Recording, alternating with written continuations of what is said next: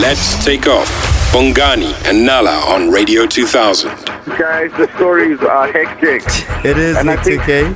And I think we've hit a nerve for most South Africans because everyone, before you become a property owner, you start off as a tenant. Yes. And there's good and bad stories both sides of the fence. So, there's a legal issues which needs to be observed. Yeah. And you asked me the question, if you're thinking of becoming a landlord, what should you consider?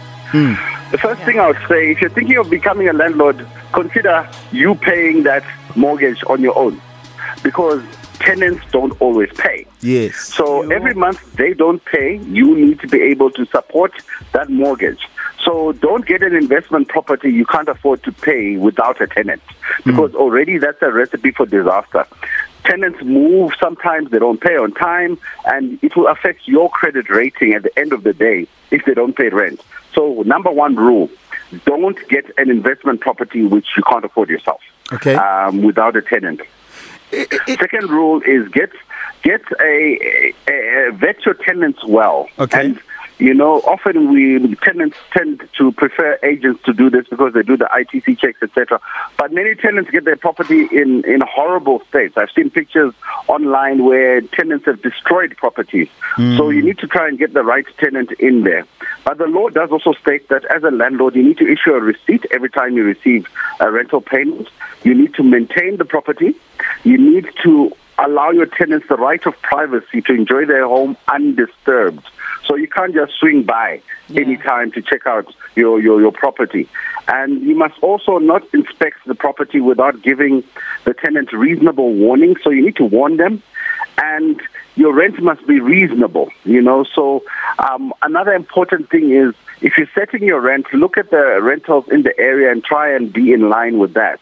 And also importantly, have a written lease agreement, because this is what actually protects you eventually when you end up at the rent board when things do go wrong. Gerald, but you say rent must be reasonable. Now, a lot of people assume that if my bond is 6,000, I can charge them 7,000 and I'm making an extra 1,000 rand on top of what I'm paying the bank. So how do you make it reasonable, because you're still trying to cover your bond? I think that's part of the education we need landlords to know, that a tenant is not supposed to pay your bond. Yeah. A tenant is supposed to pay rent, which is in line with the area. You as an investor can top up that amount, because you are the one who's going to get the long-term benefit of that property appreciating in price. But let's also remember that, tenants have things they need to do legally. Yeah. Tenants have to pay the rent on time. You can't give stories every time you can't pay rent on time. You need to use the rental property for the purposes stated in your agreement. So you say you are living there, you can't start a spaza shop or sublet without letting your landlord know. Yeah. And also, maintain the interior of the property. A lot of tenants don't maintain properties, A lot of tenants say it's not mine daba. And also, you can't make alterations to the property without consent of the landlord. So, yes, you want to put up your speakers or your big screen TV. You actually need to discuss it with the owner of who is your landlord. So, these are some of the rights we need to know. But all disputes are governed by the Rental Housing Act 50 of 1999. Okay. So you end up at what they call the Rental Housing Tribunal, and they tend to solve all these tenant-landlord issues, which we're covering. Yeah. And in case I sound too clever for you guys, I'm reading chapter 11 of a book called My Money. Yeah. And it's page 44. It's a book which I wrote. I'll tweet it out. Let's support the book as well, because some of this knowledge needs to be shared. It's actually there. But it's really scary. We've seen some really harrowing stories coming through of landlords and tenants abusing their rights. Yeah. So, Gerald, you're speaking about the tribunal, and I have personally lodged a complaint at the tribunal for an entire year now. I keep sending emails.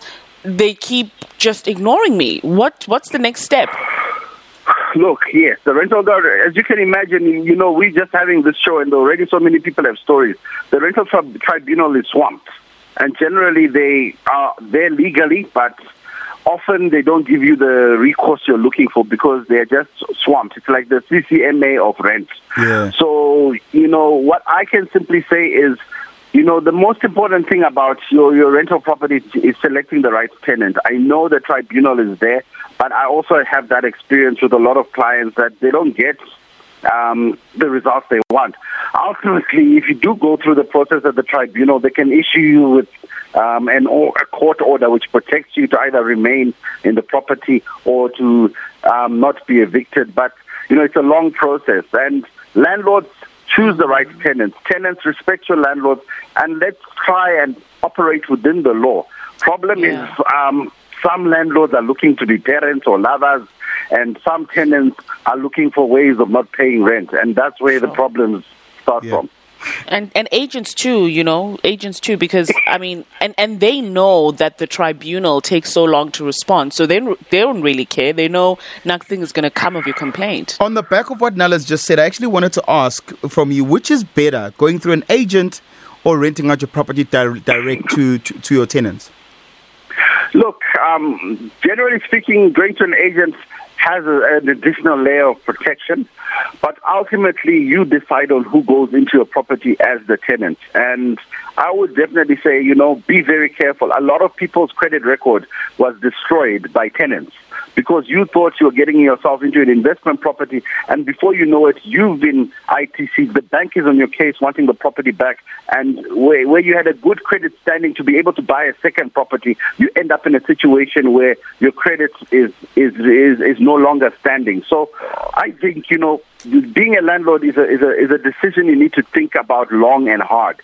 There's other ways to get passive income, which doesn't involve a person who has issues, especially in light of people losing jobs, etc. They usually tell you, your tenants will tell you, I lost my job. And even to replace them, that means you're going to have to fork out the mortgage 3, 4, 5 months, sometimes repair the property, etc. And also, keep a receipt of your payments, because that's very important as evidence at the rent board. Gerald, if people want to get the book, I'm assuming they can go to your website, right? AskGerald.co.za. On AskGerald.co.za, yes, we are pre-selling the new book. If you want the older version, which doesn't have the new chapters, it's there online. I will tweet out a link. Please support it. Let's clear out the stores and start going on the new one. Find him on Twitter at AskGeraldCFP. Thank you so much, Gerald. We'll chat on Monday again. Awesome. Have a great team week. Cheers. Weekdays, 6 to 9 a.m. with Bongani and Nala. Let's take off.